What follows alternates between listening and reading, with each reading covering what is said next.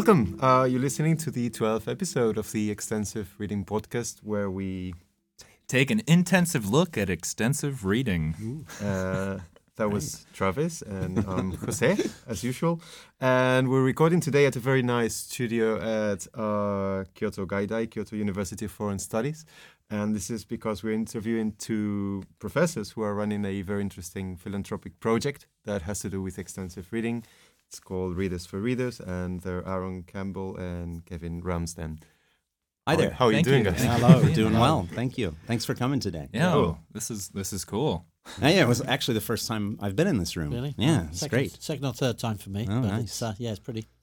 Yeah. We'll be putting up a picture. Yeah. So the project is called Readers for Readers, and it has the goal of providing a rural school in Cambodia with funds enough to start a library. And this is done through having their students do much more extensive reading that they would normally do. So everybody wins. That's right.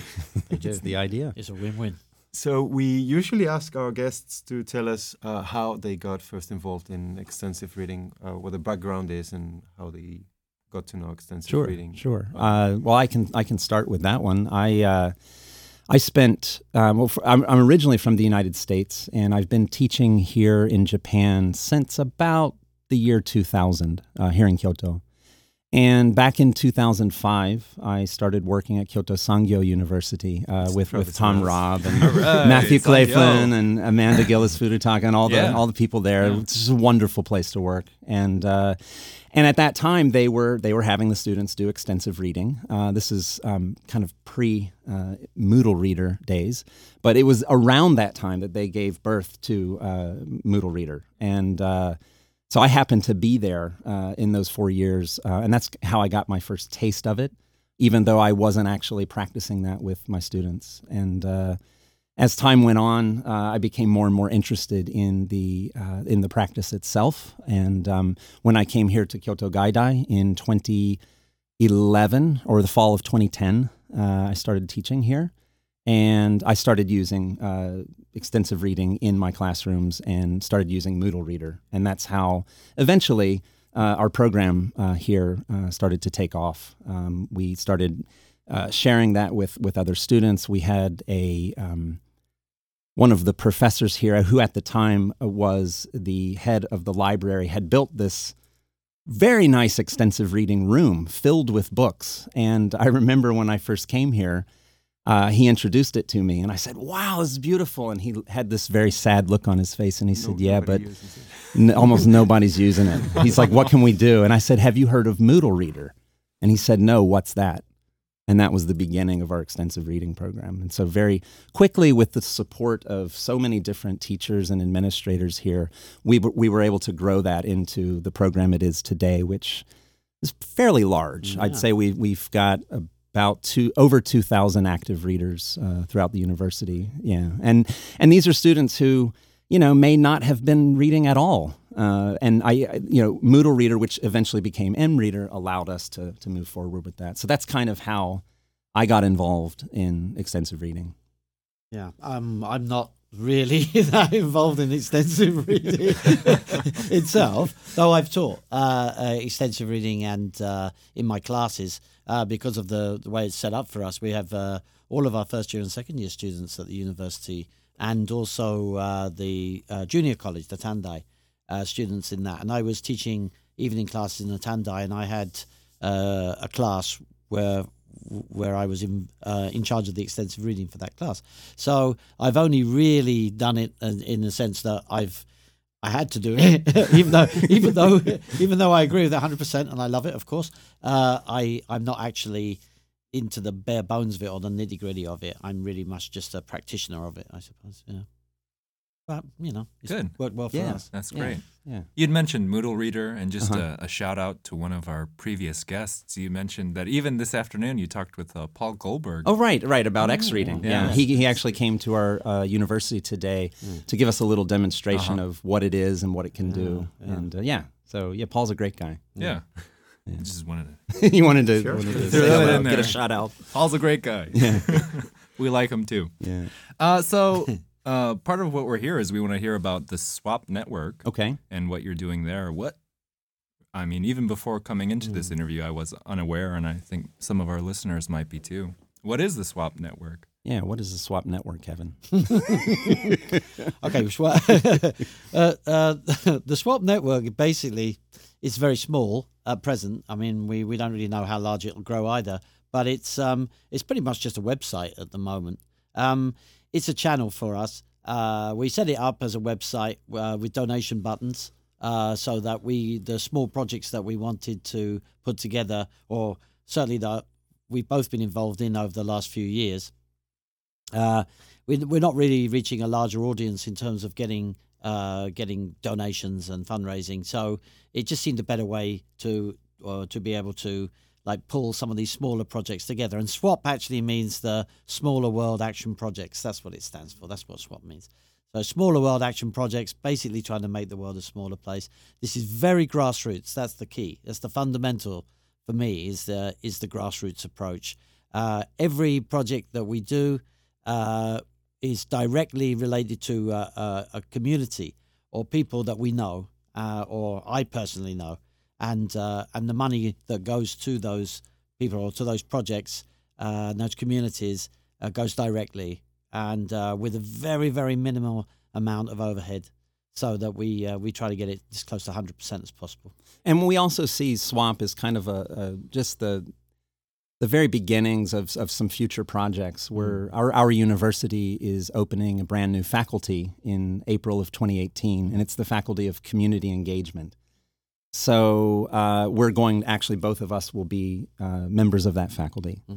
So we kind of see this as just the beginnings of getting our feet wet in community engagement and trying out a few projects. And we put up the website as a way to just get some online donations. Kevin, for many years, has been running similar type programs here in the Kyoto community. It's actually a long time, not just a few years. 25 years. Yeah. And this is just, he's never taken online donations before, and we figured it's a way to kind of cast the net a little bit more in terms of not only receiving donations, but perhaps equally as important is educating people, spreading the word, telling them what we're doing here at Kyoto Gaidai and outside the university with whatever connections we make with different projects or different businesses or different communities that we can engage with, and hopefully in a win-win sort of way. Yeah. And we welcome any investment in that from anybody. You're listening here, right? Yeah, right. So one of these projects is called Readers for Readers. That's right, yes. Yeah. Could you tell us about it? Sure. Well, actually, with such a large program, we've got probably 60 different teachers involved. And as I mentioned before, over 2,000 students. And it's being practiced throughout many different classes and many different types of classes. And one of the challenges, of course, is motivating students. And so we've tried lots of different things here at Kyoto Gaidai. One of the things we did a couple of years ago was we had a badge program, like a milestone badge. And so we actually physically bought a badge maker, and we're churning out, badges for like 50,000 word milestone, 100,000 word milestone, 500,000. We had a 1 million word badge. And so students, if they reach those milestones, their teacher could distribute those badges to them. And we hope that would motivate, and it did motivate some students. I mean, not everyone's into badges. I'm into badges. You like badges? I'm into badges. Give me a badge. We'll get a badge to you. Yeah. So I mean, little things like that. I mean, we had a top reader list here at the university for a while that might motivate certain students who are more competitive in nature and want to see their word counts go up, and see them climb the list as you would in a video game kind of thing. But we also wanted to try something different. And I know that I've been involved actually in terms of supporting an activity that Kevin's been hosting ever since I've lived here in Kyoto. When did you start the walkathon thing? 2004. 2004. So the idea is that on one day, participants would go out and they would get. Well, maybe you should explain it. This is your baby. It's a real simple one. Yeah. It's called the Kamigawa, the annual Kamigawa sponsored walk. And basically, the first Sunday in June each year, we gather a group of people, about 50 to 60 volunteers, who have, over the previous 8 weeks, maybe, gone out and physically wrestled sponsors to the ground who will sponsor them for per kilometre, a certain amount of money per kilometre, and we do a 10K walk up the Kamigawa and back down again before going to the pub for a lunch. That's usually the big motivator for behind most people taking part. But it raises an average of 1.2 million yen each year for that. So all that money's gone directly once again to the projects. It's gone to Zimbabwe, Nepal, Cambodia, Vietnam, lots and lots of different things. And so that's something we do every year. So that's almost like a guaranteed income every year for a project money. And that's where the funding comes from. And that's also where we kind of got this idea. Hey, wait a minute. These people are walking 10 kilometers. Yeah. Couldn't students also be reading a certain amount of money and also, collecting donations so that we can do something similar as a way to motivate students to read more? So that's kind of conceptually where the project came from. However, when you have students reading in the university for their classes, being assessed by their teachers, we didn't want to mix money into the equation, and the university certainly didn't want that. So we needed to find a way to do it where the students could just focus on their reading, focus on the cause, but they had nothing to do whatsoever with raising money or taking money, and we left that up to us. So that was kind of the idea of how Readers for Readers started, and we came up with this system where we would get students signed up. Anyone who wants to volunteer, nobody has to do it. It's only by volunteer basis. So it's outside the program. You can donate your word count to a collective word count goal. And if collectively the students hit that goal, then we would release this money that we've raised, or that Kevin has raised, and it would go to that community that we identified, or that recipient that we identified. For the express purpose of building a library or libraries, as was the case in the first one, or educational materials, or something whatever that community needed.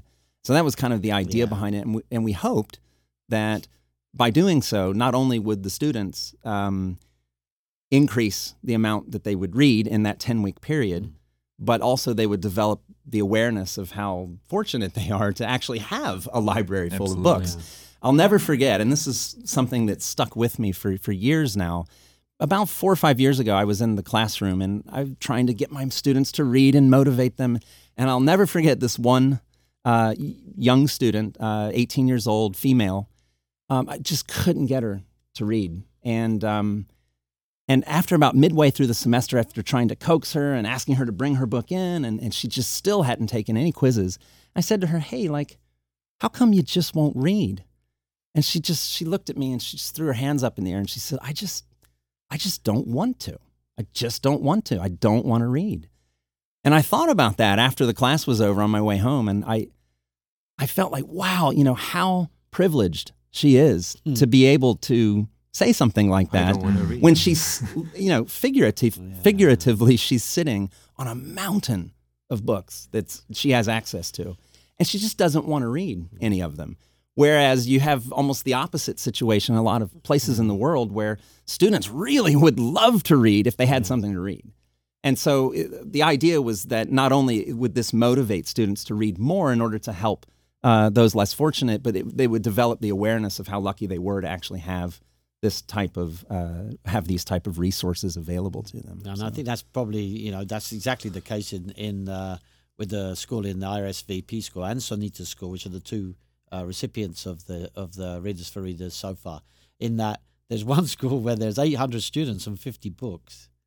And, it's the complete opposite. We probably have 50 students who've got 800 books at least to choose from. So it doesn't really make much sense. There's just one thing I'd like to add to that as well, because one of the things that we were interested in was not just the idea of reading. This was volunteer reading. So in the sense they would volunteer for it. Why would they want to volunteer to actually push themselves that much more to read? Even though we told them the great benefits to themselves, we also had to think that maybe they would read because they knew that they were going to be helping somebody else. And there's a term, altruistic motivation, which I think is very interesting. And I found this because it's used in psychology,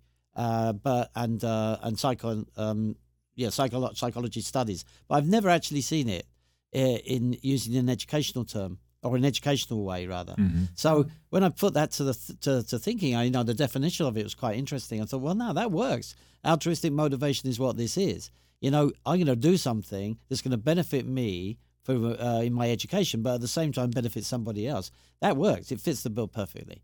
So for the very first time, I think that's behind it. It's kind of like social engagement or socially responsible learning, of course, but this is much more direct because, yes, it fits to a particular topic or to a particular project. Yeah. So, that was really interesting for us, and we wanted to check that out. We wanted to check it out, Yeah. and we actually had no idea what was going to happen the first time we did this. So we, once we had the total number of signups of students who had expressed interest in it, I went back through their reading records from the previous semester just to get an idea of, like, for each student, what their reading level had been the previous 6 months. And based on that information, we were able to set a collective goal. And what we did was we just bumped it up, 20, 30%, or I can't remember the exact numbers, but it was a little bit higher than what they normally would have been, or what they had been reading in that previous semester.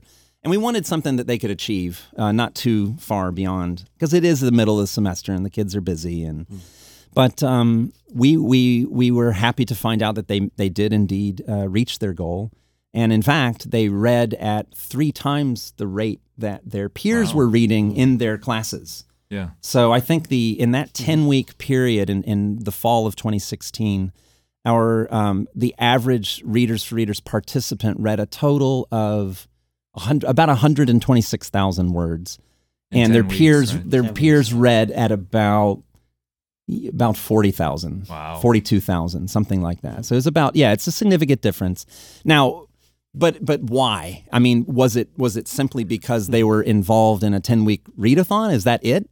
Was there something to do with the altruistic motivation that Kevin had talked about, or did we just attract readers that were, motivated from the beginning, and they were inevitably going to reach that anyway? So we did survey them, and one of the questions we asked them was, what was it that motivated you? And I think the biggest response came from the goal thermometer. We had a big thermometer out in several places on campus, and once a week Kevin would go around and fill it in with the pen. I'd do the calculating on nReader to see what the word counts were, and they liked that collective goal. That was the most motivating part for them, and almost equally as motivating was this idea of actually helping someone else. So and we got very strong responses on that. Less motivating was the top 10 reader list that we sent out each week of the participants. Slightly less motivating, which is interesting because that's an individual goal, whereas the other two are more collective and altruistic. So we're doing this. I thought there was something there, and this time around in 2017, we did not see the same type of results. I haven't calculated everything, but it looked to me about mid-semester the students were reading about double what their peers were, not triple the rate. And the students this time around didn't reach the collective goal, and it made us wonder, wow, what actually happened there? So, I think there's maybe some flaws to the way this is conceptualized that we need to go back and maybe look for a better way to do this by talking with the students and re-examining what we're doing. But still, the students have had a good experience. I took a brief look at our survey data, and it looks positive again. And so, it's a learning experience for us as well. Yeah. That was great. Yeah, that's awesome. What are some of the differences between the project last year and this year? Yeah. Well, one of the differences was we got some students from other universities involved, and so we know a teacher named York Weatherford, who's at Kyoto Notre Dame University, with whom I used to work at Kyoto Sangyo University. So we have a connection there, and York's a great guy, and he got some of his students involved, and a guy named Ted Sarich, who runs or helps to coordinate an extensive reading program. It's Shizuoka University of Art and Culture, I believe, is the name of that institution. And he got some of his students involved. Actually, the top reader of the program was from his school. That's right. Yeah, number 1 and number 3. They were really good readers. So we decided to get some more people involved to see what would happen there. And what else is different? The other big difference, I think, this time. We got a bit more students involved, but the recipient this time around is different than the first time around. Yeah, and we actually on our way to Cambodia, or while we were in Cambodia in February of 2017, to meet up with the first recipient, which is this RSVP Cambodia. We happened to meet this woman, young woman named Sonita Sen. Yeah. At a conference, and we got to talking with her about her situation, and it looked like an ideal place. Actually, it's quite interesting because we were poster presenting Readers for Readers. That's right. and she came up to us, and she walked up and started saying, "Well, I really like this. What is this?" And it was actually, this was the most charming thing, because she very gently persuaded us to help her without actually asking. She just kept saying, "Well, this looks really good. Oh, wouldn't this be great if I had this at my school?" And what have you. So she led us into asking her questions, and then by the end of it, we were just she was great. Got your hook, line, sinker. And she's based at a school. Yeah, where is it located? Kratie province. It's about 5 hours by bus from Phnom Penh. Yeah, it's a very rural area. Very rural area, very impoverished area. So it's not. It's very famous for river dolphins. And how many books did they have at the school? I think they had 50. 50. And they have 800 students 800 around students. that. And students range in age from 6 to 18. So it's one of those schools that everything is in one place. Yeah. Hello from Hutton High School. I am Sumitas. I am a teacher and also a librarian in Hutton High School. Today I'm so excited to talk about the development of our library. If we compare today's library with last year's library, we can see a big change. In fact, over last year we can see that our library is just an empty room with only 200 books. If we compare 200 books with 600 students in here, it seems like it's not balanced. And in that situation, students have no book to read, to do research, and also to do extra exercise after class. Sometimes, if students want some book or any storybook to read, they will go to another neighborhood school to borrow short storybook and come and take it to school. And they sit under the trees at school and they read it for their friends in order to share the story with each other. By seeing this situation, I think it is so difficult. So I decided to ask him for support from other communities. Luckily, Reader for Reader had started a project to develop our libraries. So under this project, we have more books. Now our library has 1,000 of books, and we have more bookshelves. We have a big table. We have more chairs for students to sit and take note what they need in their learnings. And also we have an electronic fan for students in dry season here. So now our library looks very beautiful and very, very big and full of books. After this project, students feel free to come here to read, to do research, and read their favorite book, even in Khmer or in English. So after this project, I can see that my student ability is developed. they can write and they can read in English more fluently. So at last, I believe that the library will change their lives more beautiful. And I want to say thank you very much for your support our library. I think our children's future is because of you. Yes, thank you very much. How did you get involved with Cambodia? Why Cambodia? You'd mentioned RSVP Cambodia. Yeah, RSVP is a little what's that different. all That's the about? Rural School Village program. That's out of Siem Reap, and that's actually very interesting because that's quite well known. Although originally the Rural School Village program is actually an offshoot from the main NGO, which is the demining NGO in Siem Reap, and the guy who set that up was a Cambodian who was an ex-child soldier, Aki Ra, who actually came here to Gaidai at one point, and we had him here. He gave a talk, and he's quite famous. He's a CNN hero, one of the CNN heroes. Yeah, that's right. And he's a pretty much a hero in Cambodia too. He started out demining by hand, and still does to this apparently. day. He's not meant Yeah. to, but he does pop off and do it apparently. But he's removed hundreds and hundreds and hundreds of mines. And the group now is very well funded, and the Swedish government, I believe, are behind that. But the NGO and Bill Morse, Yeah, Bill Morse. who is an American who lives there, and he runs the Landmine Museum. And he set up, as the offshoot, the RSVP program, which is building schools for in the rural communities around Siem Reap and further afield. It's quite further afield. And I know him through that. I know Bill through Craig Smith, who's a professor at the university here, who was engaged with the demining group, NGO, and Bill.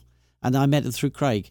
And I went down there to Siem Reap a few years ago, and I said, well, if I'm going to try and help if I can, because with the rural school thing, because we've always done stuff with kids and education. That's the core of our projects. And so I said, well, I'm going to try and help you out. And so I made a promise. I fulfilled it, hopefully. Although they still have a lot of work to do. But we went down there. Mm-hmm. We did readers for them, with the idea of giving them the money for books. But actually, to be honest, it didn't work out that way because when we got there, they it needed became pretty wells. obvious they didn't really need toilets. books. Yeah, they needed toilets and a water and well to water be dug, source, and these people were landless and very, very impoverished. It's pretty low down the scale, and so we said, you just use the money for whatever you need to, and we raised 500,000 yen. So it's 500,000 yen, $5,000, and that was it, really. I mean, they are funded through the States. They do get a lot of money going in, but you can never have enough. Right? Yeah. And we felt nicely connected with that. So, that's how it kicked off. And then when we met, we were in Phnom Penh presenting on that when Sonita grabbed us. So we had to help. This year is for her. Yeah. I have the devil's advocate question, Sure. and that's why books and not. You kind of mentioned this. mentioned wells and right. water. Yeah. Well, I mean, I think initially we just thought Readers for Readers was catchy. Yeah. I mean, it's catchy. It's you like need a hook. and it came from Books for Books, which is another project that Kevin's been running here at the university, where students collect books, and people are always throwing out used books, and they would go around and collect them and sell them for 100 yen or 200 yen or whatever it was, and take that money and donate it to a similar type cause. And they raised nearly 800,000 yen. Yeah. Just through selling secondhand books. It cost nothing to set up. Yeah. And that continued on because it's in the pubs and things around Kyoto too. So the idea of anything that's connected from education to education. So I mean, you have Teachers for Teachers, right, which is a group that goes and helps train teachers in developing countries. Mm-hmm. So this 444 thing just seems to be a theme. And our program here, we're trying to get the students to read because it's so beneficial to them. So why not read for readers to provide Yeah. other readers around the world who want to be reading at the same rate or even more, give them those materials to do it. So, I mean, it just was natural, readers for readers.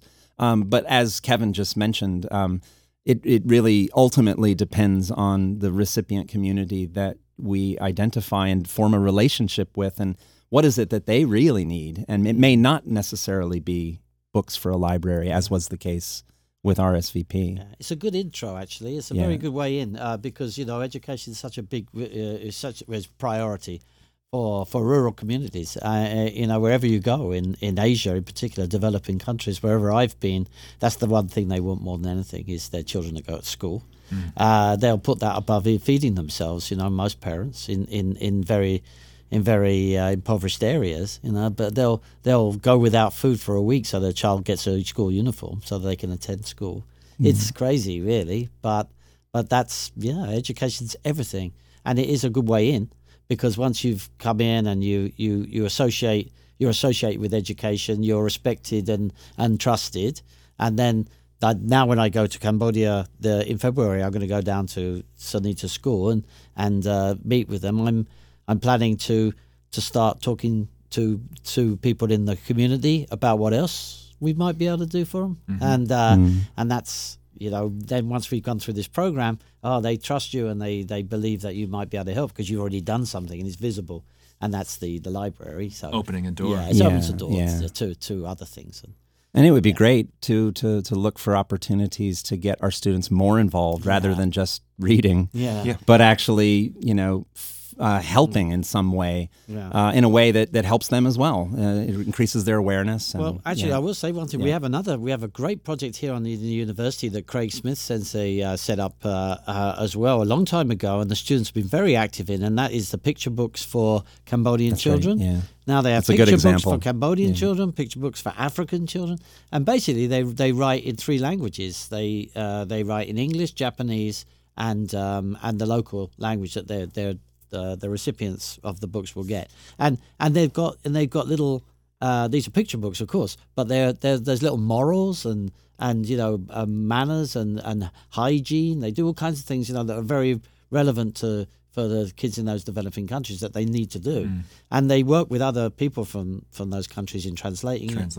And they get them and they publish them, and then not for sale, but they publish them or create them, and then they ship them out, and that's a great. And they go project. down and they actually read to the And kids they go as down well. and read to them. Yeah. So it's really That's really good. it's a engagement. great community engagement Yeah. project. So something like that would be something we probably look to do with our guys at some point. In the Wow. future. Yeah, that's wonderful. Oh, what do you have for the future? Is there going to be a 3rd edition of the Readers for Readers program? Well, That's the golden question. Yeah. we were thinking about it, but we Yeah. maybe rebrand it a little. I think was what we were talking about, wasn't it? Yeah, we have a lot of discussion to do. I mean, it's been a learning experience for us, but we need to kind of rethink the structure of the project and how it's carried out, and we need to talk to the students a little bit more about their experiences with it, and and then figure out what Kevin's going to go down to Cambodia in February, right? Yes. And based on what he learns there, we may change it a little bit. Maybe it won't be called Readers for Readers anymore. Maybe the needs of the community are different than just books, and we might have to. I think this is going to evolve. We're just not sure exactly It could be what part it's of going to be. something. Yeah, It could be part of a slightly enlarged project where Readers for Readers slots in as one component. Yeah. And then we build around it. Yeah. Kevin's I would like to lose Kevin's it. done some other interesting projects along the same lines. One was Cooks for Cooks, where people cook something delicious, bring it to one location, everyone has a little party, and buys each other's baked goods, and it's used to make these, what are the ovens, like eco-friendly. Oh yeah, they're from on a web an NGO called Copernic that deals in tech. It's like a crowdfunding sort of website almost, but they're amazing. Yeah, these biomass cookers. That's it, biomass cookers. And they reduce the amount of smoke and the amount of fuel that's needed, and also you can use alternative kind of fuels like nuts and casings and things like that. And yeah, they reduce super eco-friendly, because they reduce the smoke by up to 80%, and one of the great things is they don't require firewood, so they require you can use other forms of fuel. So it means girls don't have to go out. Typically, girls don't have to go out and collect firewood every day, which means they can go to school. Oh, and drums for drums. And drums for drums. That was another one. That was my Zemi, my graduate thesis student created that as a project for her graduation project. And we had a nightclub, and we had a bunch of events. Different kinds of drummers came and did workshops and performances, and we've got these 50-liter rolling drums from the same website from Copernic. That means it's basically a plastic donut. You've got a rope around it and you pull it, and it holds 50 liters of water. And you can roll it instead of carrying it on your head for many head. kilometers. Yeah. Which is so one small kid can collect 50 liters of water and very effortlessly take it back and feed and work for 5 families with that. Whereas one girl carries 10 liters on her head and has to walk there and back.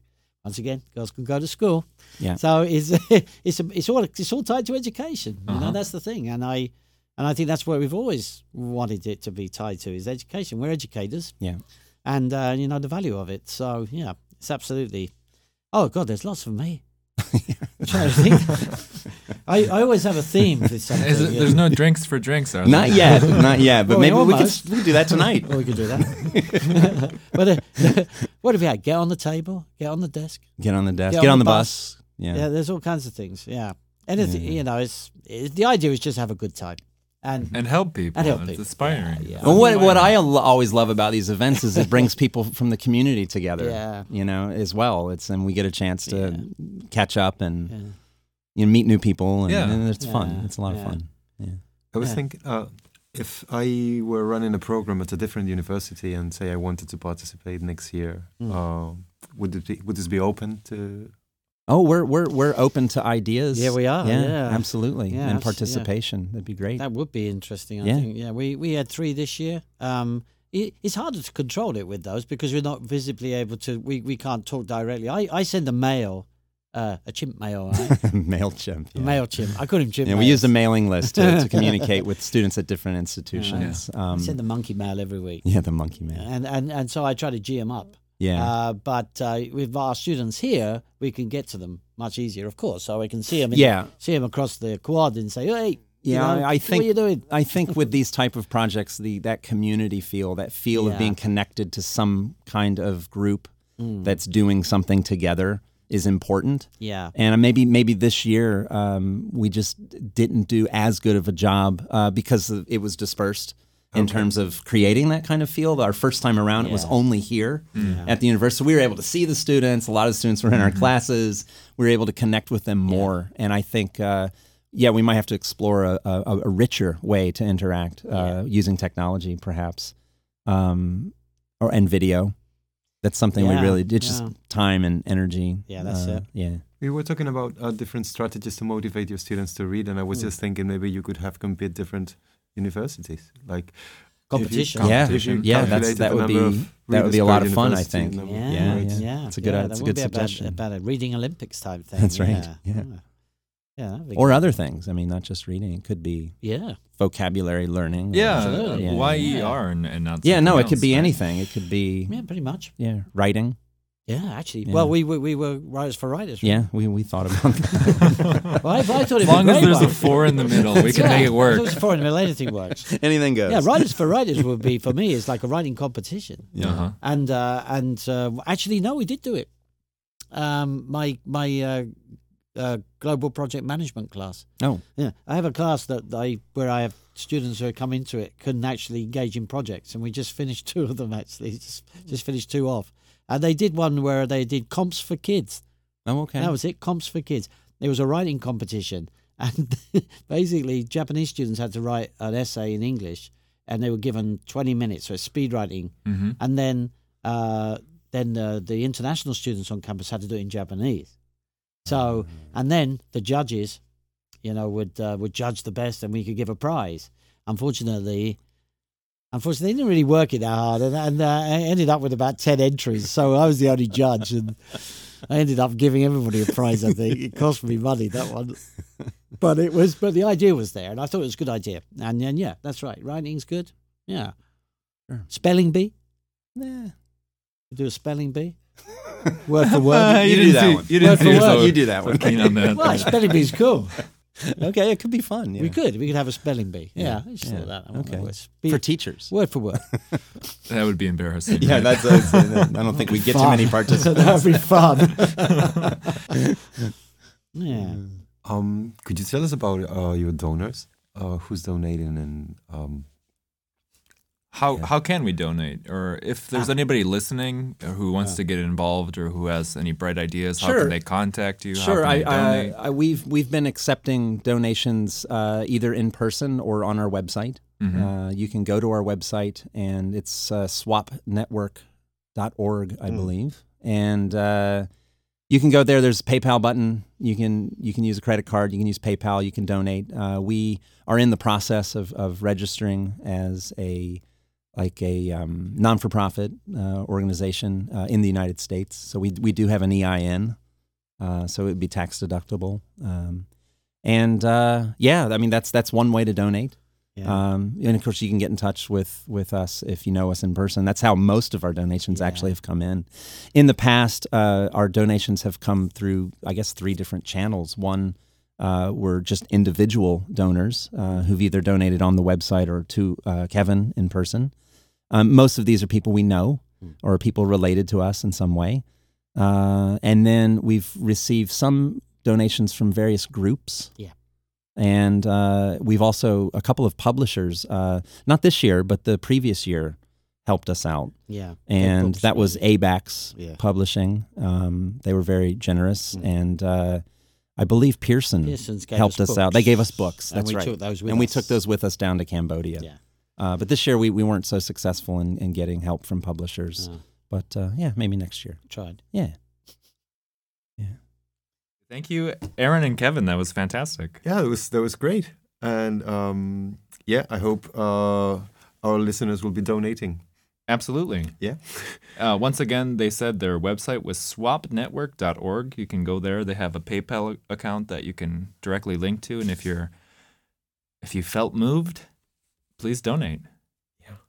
Yeah. So, Yeah. what have we got scheduled? Nothing. No, I've been sending some emails, and something will come up. Good. But yeah, for the moment we have a winter break. Good. I'm looking forward to Yeah, it. me too. And so for the moment, Merry Christmas, Happy Holidays, Happy New Year, and happy reading. Happy reading, and happy reading. Thank you. Yes. See you next year.